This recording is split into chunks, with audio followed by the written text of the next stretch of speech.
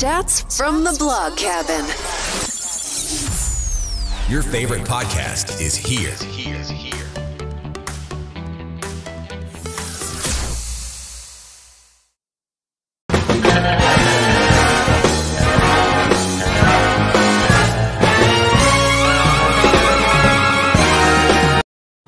Hi guys, welcome back to the Chats from the Blog Cabin. You know, the show where I invite people virtually into the Blog Cabin to chat about life. And today we're going to do another segment of our Sunday Inspirational Series. And I have the author, Darlene West, here. Darlene wrote Awakened by Grace, and it's an amazing book. Guys, the first chapter packs a punch. Right, Darlene? It's like packs a big punch. Yes. So welcome to the show, and tell us a little about yourself before we get into chatting about the book. First, I'd like to thank you for having me. You're welcome. And a little bit about myself. I've been telling stories first when I was real little, and I've been writing stories since I was in 6th grade. I love to write, and I believe it's a gift from God, of course. And, we all have our own gifts, and I also got a gift for cooking. I've been cooking since I was 5. I always was in the kitchen with my mom as far as I can remember. And she gave me the dirty work, of course, like mixing meatballs and stuff like that. And so, but I'm Greek heritage. My parents were first generation Greeks to be born in the States, and I'm second generation. And I love the ocean. The sea is my favorite place on earth, though I live inland now. I live in Idaho. Mm-hmm. And Idaho is a beautiful place. I live actually in the Rockies now. Oh, okay. In the Rocky Mountains. So I could say it's really beautiful here. I do like farmland, and I'm a country girl. Though I grew up in inner cities, actually, sometimes. Like we lived in San Francisco when I was in 2nd grade. Wow. Yeah. Downtown San Francisco. So it was quite a different life growing up because I was either suburban or in the cities. And my father loved the cities because he never drove. Mm-hmm.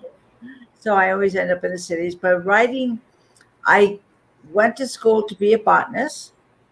And I did really bad in math and really good in my backcourt classes, which were English classes, writing classes. And my writing teachers and my English teachers recommended that I change my major. And I did. And from there on, that was the beginning of me writing this novel, because I had this novel in my heart. I had the name Franklin in my heart, but I wasn't sure what God wanted me to do with it yet. But then I pulled back. I used to be a street evangelist. I believe I'm evangelizing now through my novel. Mm-hmm. And I was one-on-one as a street evangelist, and now I can reach out thousands of people through my novel. And I also went to mental and hospitals, and I found a lot of people they had a lot of guilt or self-condemnation, or they were suffering from chronic grief. And that's what poured into my heart with Franklin. Yeah, so you just talked about you love to cook, you got the gift of cooking. You combine that in your book as well with Franklin, correct? Yes. I grew up in the restaurant business. I had to put it in there. I love the restaurant business. My dream is to own a concession trailer and call it the Chili Wagon. I love that. And also give out, sell my cookies in the Chili Wagon. And because every Christmas I go to the fairgrounds and I sell my fudge and cookies. And this little boy, he was 12 years old last year, and he came with his mother, and his mother said, he was so worried that you wouldn't be here. He talked about your fudge all year. Mm-hmm. And I'm known as the fudge lady around town, but not the author yet. I want to be known as the author. I am known as the fudge lady. Well, I will say that you're going to be known as the author because this book is an amazing book. It deals with, like you said, grief, how condemnation. I mean, that first chapter was like, wow, I could not even imagine going any further. But to see how your character, Franklin changes from just the struggle that he had with what caused his wife's death into where he is at the end of the novel, you've such development of the character, I can tell you. Thank you. I appreciate it. That's all God. I give the credit and glory to the Lord. Which brings me to a point where the little girl, where did you get the idea of the little girl, his granddaughter, having as much faith as she did? Because normally in kids, you don't see a lot of that. You see, oh, I believe, but she was like the mega Christian, I want to say, because she like, God's going to provide, God's going to provide, God's going to provide. Yeah, there was a little boy I saw online once. He was 6 years old. And not only was he was preaching at 6 years old, and he was baptized in the Holy Spirit. He was praying for people, and he was on fire for the Lord. And I know that he has special calling in his life. That's where I got the idea. And I also wanted to make her more mature than her age, so people will see childlike faith. Well, I will say that the one thing that really spoke to me, I mean, when I started reading the book, of course, everything you wrote spoke to me, but the one that really got me, and I was like in tears every time I read it, was when you said Nana and Grampy, because that was what my girls call my parents, and my dad has since passed away. So I can see if it had happened the other way around and my mom had died first, I honestly could see my dad struggling with having my mom around. So I was like, that just like called to my heart every time. Oh, I appreciate that. That blesses me. Well, I am so glad. So what led you to write the book, though? Well, when I was a street evangelizing and I was in the mental hospitals, I found that people were really, I mean, even Christians, not only non-Christians, but even Christians felt they weren't worthy enough of the Lord. And they felt, because they were probably told all their life, you're no good, you're not going to amount to anything. And I met people who thought that they were guilty of, because they were no good. It just automatically, they would take on the guilt. And there was people who were suffering from chronic grief in the mental hospitals. Most of the people are there because they're so depressed. Not because they've done anything wrong or anything. They just go to the hospital because they can't face life anymore, because they think that there's no hope for them. And I wanted to bring hope back to people. And that was the whole part of the Bible, the whole part of the novel. The whole idea of the novel was to bring hope back to people and to people see God's love. Yeah, because honestly, you can see where in the instances of the book where God provided for not only Franklin, but the people around him as well. And his little granddaughter, with the faith that she had in showing out, you know, they say, what does it say? To be like a child, to look at things in childlike eyes, you know, that's the innocence. And I think you brought that out with his granddaughter. Praise God. Thank you, Jesus. That gives me a good feeling. That's a blessing. So yeah. She's wrapped up in some incidents, not all, some incidents, she's wrapped up as my two grandchildren.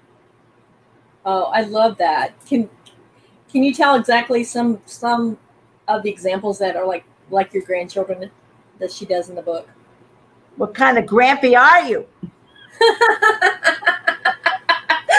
got that from my grandson and my granddaughter. What kind of person are you? You don't even know your own neighbor. I love that. What kind of grampy, what kind of papu are you? Meaning my husband, you know. He's Irish, but we call him by the Greek word papu because my son requested it. Oh, I love that. Now, are you comfortable with reading a part of your book? Sure. Okay, so we're going to go to a quick commercial, and then when we come back, we'll come back to you reading the book. Sound good? Okay, sounds good. Chats from the Blog Cabin. Hit subscribe and don't miss the next episode.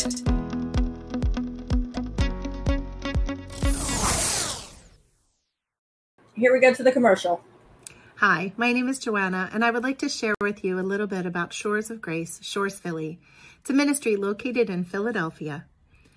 The portion of Shores that I volunteer for goes into Kensington, an area greatly impacted by homelessness and addiction. And we go and we take love, food, clothing, snacks, conversation. We believe that it is a way that we can meet people right where they are and show them the love of Jesus. We have seen lives changed in big ways and in small ways, and we have built wonderful relationships with the people in the community. We have big plans, more we'd like to do, and we would appreciate any support, either through prayer or through donation. If you would like to donate, you can go to shoresofgrace.com, and in the menu, click on Donate. And we just ask that you put Philly in your donation comments. Thank you. And we are back chatting with Darlene West. She's the author of Awakened by Grace. And Darlene, before we went to the break, you agreed to read part of your book to us. So you're on stage now. It's your time. Okay. I'm reading from chapter 5, Dinah's Donut House. In fact, Dinah's Donut House is my favorite chapter. The next morning, after a sleepless night, now Franklin is waiting for his granddaughter to arrive. He got information that his granddaughter was coming that day, and he's waiting for her. Franklin headed out to Dinah's Donut House to pick up some fresh donuts and muffins for Maggie. Since he left before sunrise, he drove along a lonesome, dark road. In his mind, he conducted a scenario analysis of the worst outcomes that might transpire by allowing his family back into his tortured life. The worst of possible consequences would be if his family figured out the truth about him and hate him for it. And yet, they may not. Nevertheless, it felt strange for him to resume the role of a father and grandfather without his wife, and he had nobody to blame but himself. The full moon lit the way into the shopping center's parking lot. Like Pappy used to say, all the nuts are come out during the full moon. He stopped his truck in the middle of the lot, let down the window, stuck his head out, and shouted, "Here I am, Moon, the biggest nut of all." With the cold air pouring into the open window, he scanned the shopping center through the windshield. All the storefronts were dark with the exception of Dinah's, which would account for the lack of parked cars. There were about a dozen vehicles parked in front of and near the donut shop, as he had expected. The locals' gathering spot for gossip was as busy as an anthill. At 6 a.m, boy, it's freezing out there. He shut the window and raised the heater fan. In spite of the fact that he hadn't patronized the donut shop since Katie died, nothing had changed.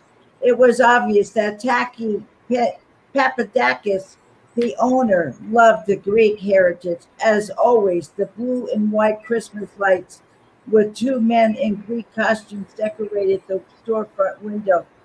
But the O in the blue moon, in the blue neon, in the blue neon open for business sign had burnt out since he had been there last. Franklin gazed through the windshield with his elbow resting on the steering wheel. He rubbed the stubble on his unshaven chin and wondered if he could slip in and out without being noticed. What are my options? Being seen on or the best pastries in town? Since they were for Maggie, Franklin took the chance and pulled into a parking space a few storefronts down from Dinah's. The door bong sounded as Franklin entered the decades-old donut shop. The blue and white decor throughout the bakery matched the colors of the Greek flag that hung behind the register.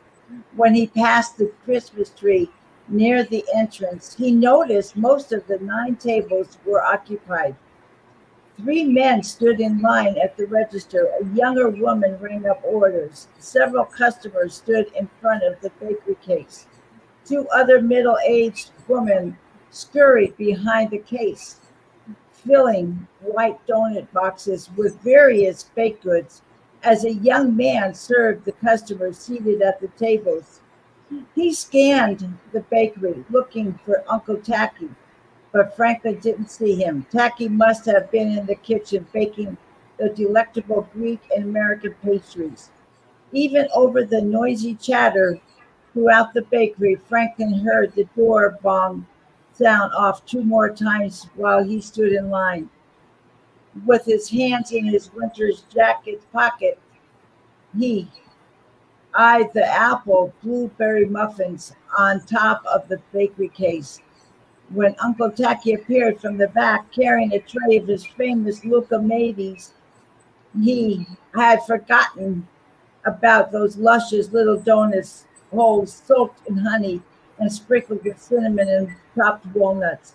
Oh boy, Tacky is looking my way. Did he see me? Maybe not. He's too busy. Franklin muttered. He surmised it might be better if he left and buy the donuts at the grocery store up the road, but his mouth watered for those Greek donuts. From behind the bakery case, Tacky slid the tray onto the upper rack case. As he announced, I got the Greek donuts, and this is the last batch for today. The girl at the register hollered, I need an order of those Greek donuts. Oh, brother, the Luca Matis are selling out.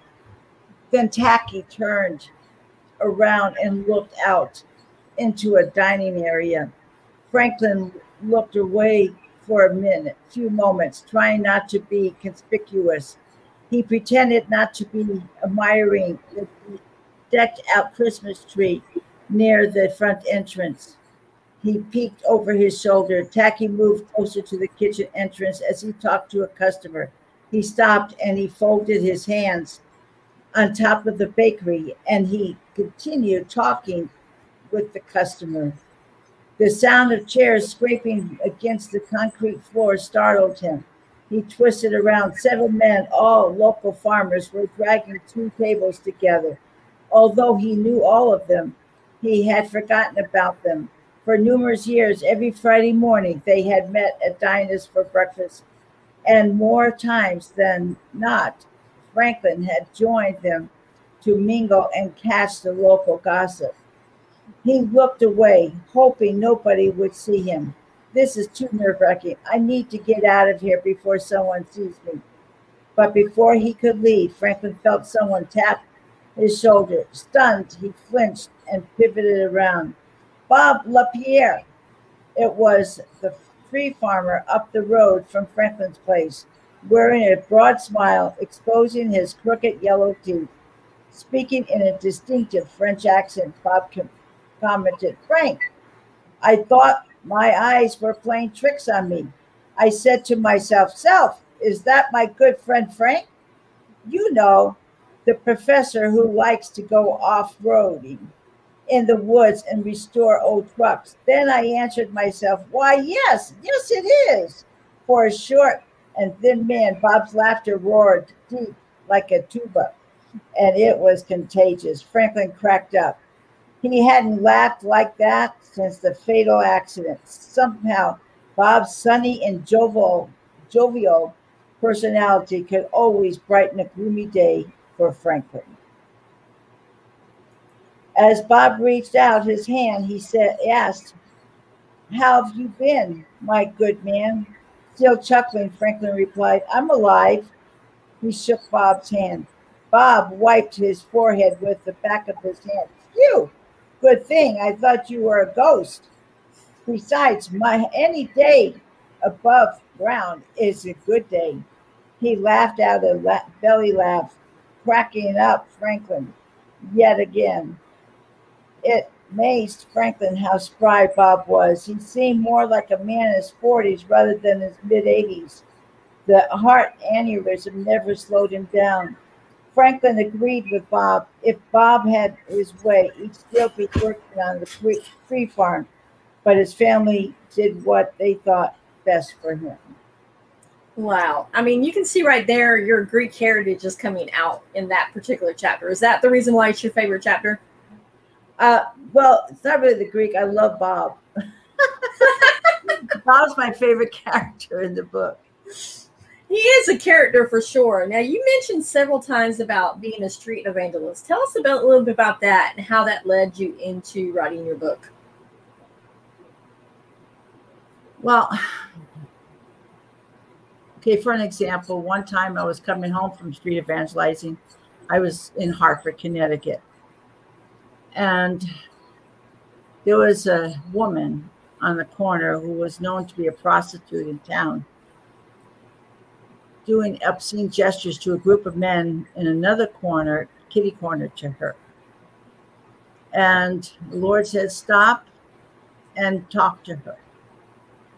I stopped the car, I got out, and the Lord said, pray in the Spirit real loud. And when I did, the men ran. She fell in my arms and she started weeping. She wanted to go to church, back to the church she grew up in that day. And she was afraid to because of what she had become. And so there's, another woman, there was other people similar to her that were afraid to come to God because they thought they had done too much bad stuff in their lives.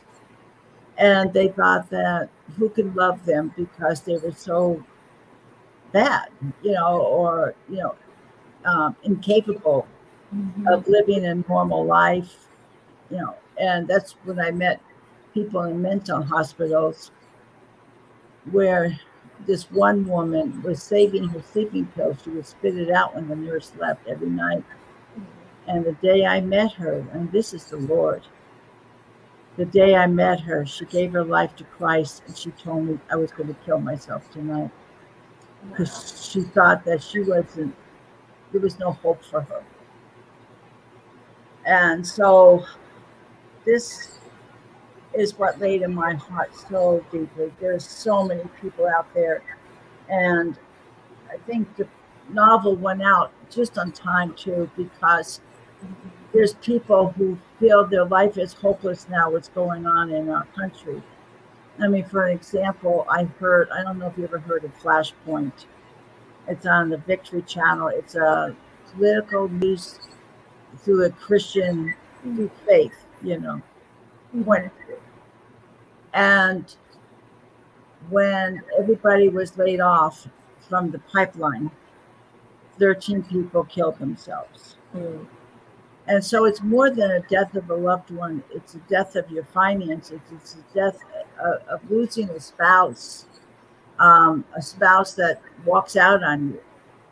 I know a woman whose spouse walked out on her, and she is a pastor. And he walked out on her for actually another man, which was devastating to her. But, she got through it because she encouraged herself in the Lord. So, and when I sat down and started writing, I heard some of the stories, and I saw faces that I had met. And I knew that all I wanted to do was go out, reach out, and help people to find hope again. And the hope in Christ Jesus is no better hope.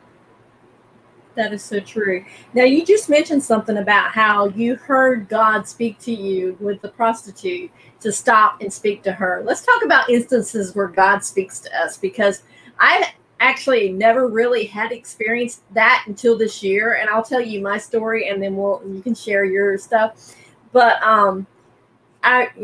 earlier when I talked about my dad being called Grampy, he's since passed. Well, my youngest daughter and I, and she's 19, were sitting down eating lunch at a restaurant because we had gone to visit a friend, and we were eating lunch at a restaurant. And there was this man there sitting there. And only thing I noticed, it was an elderly man. The only thing I noticed was his arms. I didn't notice anything else about him, but his arms reminded me of my dad so much. You know how when they get a lot older, the arms get a little bruised up. And I kept hearing very strongly, pay for his lunch, pay for his lunch, pay for his lunch. And I'm like, what? No, I barely have enough to cover our lunch. What do you mean pay for his lunch? And so I pulled the waitress over because it was a different waitress. And I said, I want to do it so that it's not for anybody. I don't want him to know I'm doing it. I want it to be anonymous, but I want to pay for his lunch because I just have this feeling that he needs something, because you could see he was trying to interact with some people that were sitting next to him and nobody was talking. I mean, they were talking to him, but they weren't really talking to him. And just some of the mannerisms was just like my dad. So I paid for his lunch, and he got the biggest smile. Like, I could see, and he got the biggest smile on his face and everything. And I was like, I don't even know what he was going through, but I just felt like God was telling me that he needed someone to know that they cared about him. And as somebody paid for his lunch, thought enough about him to pay for his lunch. Wow, that's amazing. That's a beautiful testimony. Yeah. You just know when God's talking to you, he just tugs at your heart. It's your spirit witnessing, the Holy Spirit is witnessing with your spirit. Mm-hmm. And that's, and plus through his word, he talks to us, and he talks to, one time I heard him audibly in my spirit, not like he's sitting there talking to me, but it felt like that. When I went to pray for somebody, lay hands on somebody, the Lord actually called out the man's name, Warren. He says, Warren, he had a stroke and he was wheelchair bound. And he said, Warren, stand up and walk. And it freaked me out. I have to admit, it freaked me out. I didn't tell the guy for a week what the Lord said, because I never heard the Lord talk like that before. And I imagine that's the way Paul and Peter and, they knew who to talk to and what to say to somebody like Peter with the guy that was begging at the temple. He says, money I do not have, but stand up and walk. I'm sure God told him to say, stand up and walk. Yeah. And actually the Sunday Inspirational Series came out because I was interviewing a lady who wrote a book, You Can Trust in Him. And during the time that I was interviewing her, God kept saying, in my mind, there was like a little thought that says, there's more to this, there's more to this. And they're like, well, you know what? I'm going to start doing extra episodes on Sundays, just for people that need a little bit of inspiration, need a little bit of hope, need a little bit of Jesus. It doesn't have to all be about Jesus, but I just felt like God was telling me that you need to give hope to people. Yeah, that's what I felt with my novel. I can reach out, and I'm praying, believing that it might get a movie contract, because then I can reach out to millions of people. I want to at least reach out to the thousands of people with my novel. So you just mentioned movie contract. Do you have an actor in mind that you would like to play Franklin? Oh my gosh, Kevin Sorbo.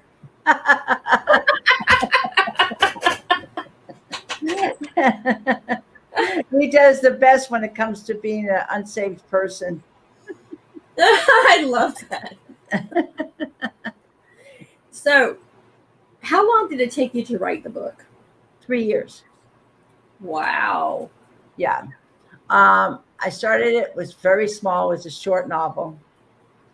And God kept giving me more and more words to write. And next thing I knew, it developed into this. I did hire a mentor. Jeanette Wendell is an award-winning novelist. And in the beginnings of my writing the novel. And I hired a couple of editors. It's very difficult to get published in this, time. So it's got to be almost perfect when you write it. It doesn't have to be perfect, but it's got to be almost perfect. And then when my publisher, I got so many rejections. And when my publisher finally said yes, I couldn't believe it. I was like, wait a minute, is this real? And it's just very hard. And I believe I didn't pray as hard as like I should have to find that publisher. And when I start praying it, and when the novel was ready, then I started praying it because I was praying it before the novel was ready. And I believe that we need to pray for it when everything is ready. Okay, Lord, where do you had me write this? Where do you want me to publish it? And then he showed me my publisher.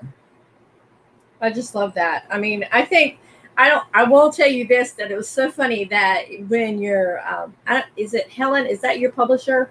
Yes. Okay. No, publicist. No. Just my publicist. Your publicist. When she sent it out the press release. You know how you always get press releases? Right. I replied twice that, I'd love to interview you. I'd love to read the book. And she was like, you've already replied once. I said, that means I really love to read the book. Helen's a great lady. She really is. I love her. She loves the Lord.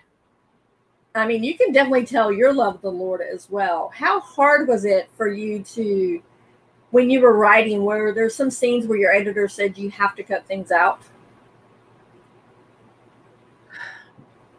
Well, actually, I would take, every chapter that I wrote, I would print them, and my husband helped me out, and we prayed, and God would show us what needed to stay in and what needed to come out and what needed to be changed and what needed to be added. And that's how my book grew, actually, because there was a lot more adding than subtracting. And some of the things, I don't think it was difficult for me. I wanted it right. And that was in my heart, for it to get it right, for what God wanted, to glorify him. So I could have written a story like most stories. When somebody loses a spouse, then God's supposed to bring another person into their life. Mm-hmm. But I wanted to make it, one, more realistic, and two, because you're not going to meet somebody right after your spouse dies. Not always. Sometimes, yes, but not always. In fact, I would say less than always, And I also wanted to give the credit to the Lord for changing the heart, not somebody else. Because even though the Lord may have brought that person into their life, people are thinking, oh, well, he met this nice girl, and gives it to the girl. Or she met this nice man and gives it to the man. So, but I wanted the people to see Christ's love through the story. Yeah, because honestly, I was kind of thinking that Franklin was gonna end up with Sue, the grandmother that's taking in the two kids. Well, that's my granddaughter. She said to me, Granny, I thought you were going to marry him off to Sue. I said, no. See, you totally surprised people on that, because honestly, I saw the buildup and I was like, wait a second, this is how it ends? Wait a second, what happened to Sue, But it just shows also, too, how your heart softens once people start caring about you, and once you stop isolating yourself, because isolation is probably the worst thing that anybody can do when they're going through something. I believe that, too. Because once you isolate yourself, you have nobody to encourage you. But of course, the people that went to church with Katie, they weren't real encouraging to him. Mm-hmm. He figured, well, God took his wife so that he can get saved. And that was a pretty traumatic situation there. I don't think that's what people were trying to say to him. They're trying to encourage him, but they didn't know. He didn't understand it, should I say. That's so true. And I love how you placed the new pastor in a new church across the street from his house, so that he saw a different way that religion was. And because a lot of times people get so caught up in what the structure of religion is that they kind of forget that it's all about loving each other and being kind to each other and doing what Jesus would do. And Jesus, one of the biggest things, and I keep reading this message over and over and over again the last couple of weeks, is, be kind to one another, love one another. Even if they're enemies, still love them, and showing their love. And that's in your book as well. But I mean, there's several books now I've read that's in there, and in the Bible verses that I'm doing right now. So God's sending me a message right now. Love your enemies and pray for them and do good to them. Mm-hmm. Yeah. My aunt, She passed away because of COVID last year. I'm sorry. She was in New York, and she was 88. And I was talking to her about moving in with me because she was in a nursing home. Both her children had passed away before her, and she was on oxygen. And Como put COVID patients in with her, and so. Oh my gosh, I forgot what I was going to say. I'm sorry. What was I saying? Oh my gosh. You were talking about your aunt. Yeah, but what was I going to, there was a reason for it. What did you say just beforehand? We're talking about how the religion, how people love one another. When I was a little girl, she taught me, she said, Darlene, when somebody says, I hate you, smile at them and say, I love you. She says it gets them all the time. And then when I start reading the word, and it said that, be kind to them, you'll heap hot coals on top of their heads, it made me think about my aunt right away. I went right back to her. Yeah, she used to teach me things like that, just love them. She says, love people. Were they going to fight with somebody that loves them? Nope. Nope. So where does your strong faith come from? What did Jesus say? Those that have forgiven much, love much. Yeah. I feel that it started to come from, I've been saved since 1978, but the real faith came into my life when I had to depend on God for things that I couldn't do on my own. I had to have money to pay rent, and I didn't have the money. I needed a place to live once, and I didn't have the money to move in to a new place. And leaning on Jesus quite a bit before I had a husband to lean on, and I still lean on Jesus, but I had a husband. And then in 2007, I myself thought that God didn't really love me. I mean, what an oxymoron. God died for my sins, and I thought he didn't love me. I loved him, but I wasn't sure if he loved me, because I had to struggle, do a lot of things to get where I was at. And so I found out in 2007 through Keith Moore. I don't know if you ever heard of him. No. He's in Branson, Missouri. And I heard him preaching one time on TV.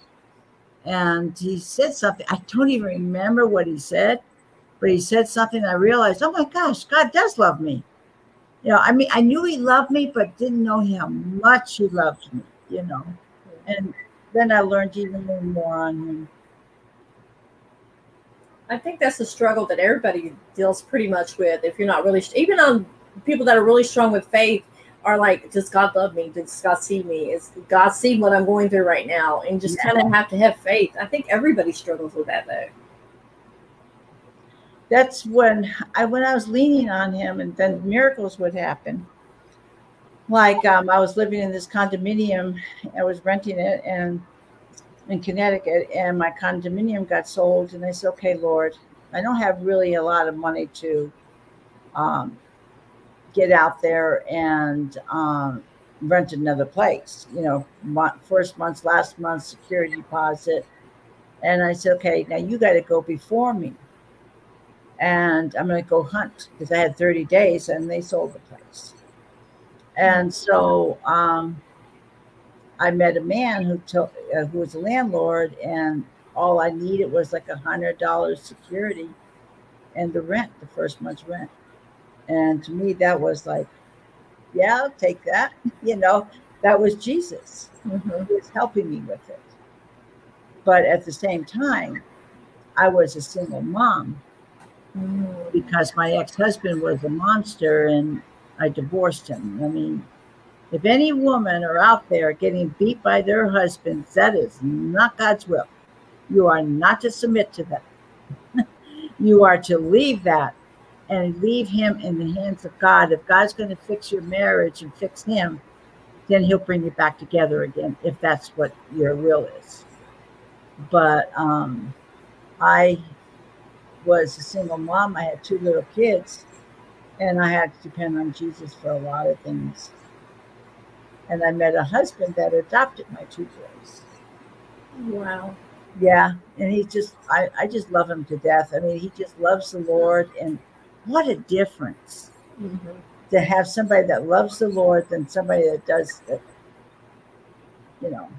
even hates you and beats you. Well, let's talk about, you just talked about being a battered wife. That had to deal with, why God, why am I in this situation? Because I know there's a lot of people out here that are probably listening going, that's me. How do I escape that? I'll tell you something. I learned as I grown with Christ, it was my own choices. God warned me. I didn't necessarily, it was so close to the forest, I couldn't see the trees. But I look back now and I see that God's warnings with it. I mean, he didn't touch me before we got married. He was a quiet, sweet man. That's what I thought. But then God warned me with different things that he was doing. I caught him going to the drugstore and writing out his own prescription for some Valium just before I married him. And that to me is a warning. Don't do it, And so I have to say my next novel, I thought about writing my next novel about a single mom and how God helps her. Or I can't do the battered wife yet, even though it's been like 40 years ago. I still can't. I don't know how to bring that out in a book and how tragic it is. I wouldn't put the language in there. I would just say that he was using, obscene language or, but to put it together, if God wants me to do it, he'll show me. But I don't know if I'm ready yet to put those on words, not because of my emotional, but because I'm not ready yet as a writer, I think. I'm really hard on myself. I like it to be I want it to be real for people when they're reading it. Realistic, I say, not real, but realistic. Well, as you were talking about how you wanted to do a single mom, the idea popped in my head. Why don't you do a backstory to Sue and how she became part of how she got her grandkids and she's raising them herself now. Oh, wow. That is a great story.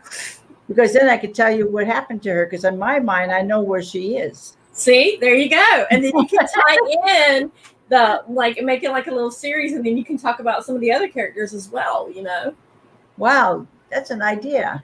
Wow, I'll pray on that one. That's great. I like that. Because as soon as you said single mom, the Sue popped in my head immediately, because I was like, here's this grandma who doesn't have anything, probably 2 nickels to rub together, and she has to raise her grandkids because of what's happened to her daughter and the daughter's boyfriend, I can't remember in the book. But that would be a great story to tell as well, because there's a lot of grandparents that are taking in their grandchildren because their parents aren't able to raise them at all.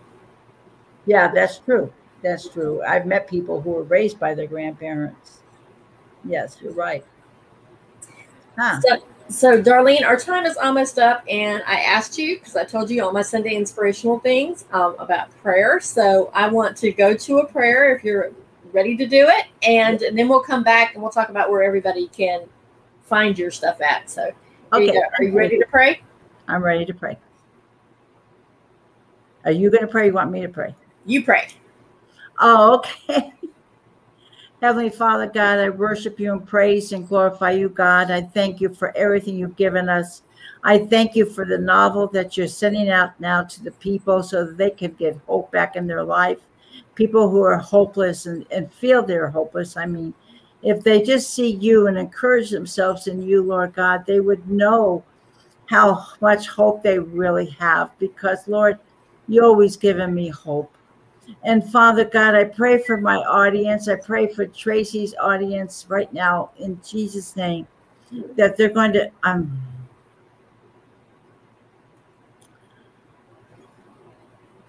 to really be attracted to your word. And I ask you to bless her ministry right now in Jesus' name, to bless it above all other ministries, Lord God, that people are going to want to be part of that ministry. In Jesus' name, I pray. Thank you, Father God. In Jesus' name, amen. Amen. Now let's tell people where they can find you at. Okay. You are Tracy. That's where I stopped. I have a Melissa later. No, I'm Melissa. Oh, you're Melissa. You're Melissa Vera. I'm sorry. Oh my gosh, I'm so sorry. I have so many interviews. I totally get it. I get it. You know, it's okay. Okay, Melissa. You can go to my website, darlenewest.com, just my name.com, and you can go to Amazon or to my publisher, or even go to Whiff and Stock, WIPF and Stock, STOCK, and you can go to Barnes and Nobles, and you can buy a book there. Anywhere you can buy a book. And your book, the name of it again? Awakened by Grace. And I hope you get it, and I hope you enjoy it. Yes, I totally enjoy it, guys. So I will say go for it, because it's a fairly quick read as well. And I think that's great that there's little snippets that you can, like, if you're waiting for the doctor, or if you're in the car, in a car trip, and of course not when you're driving, but even if you're driving, you can buy the Audible book and listen to it as well, or buy the Kindle book and listen to it on Kindle. Yes, you can read it on Kindle. And you found it audio on Kindle? Yeah, on Kindle, you can, if you have the Kindle device, it can read your books to you. Oh, I didn't know that, because people have been asking me, can I get this on audio? This one woman I met the other day, she has a dog that won't let her read anymore. So she likes to play the stories, and then the dog will sit down and listen with her. I love that. You're ministering to pets and you didn't even know it. I love that.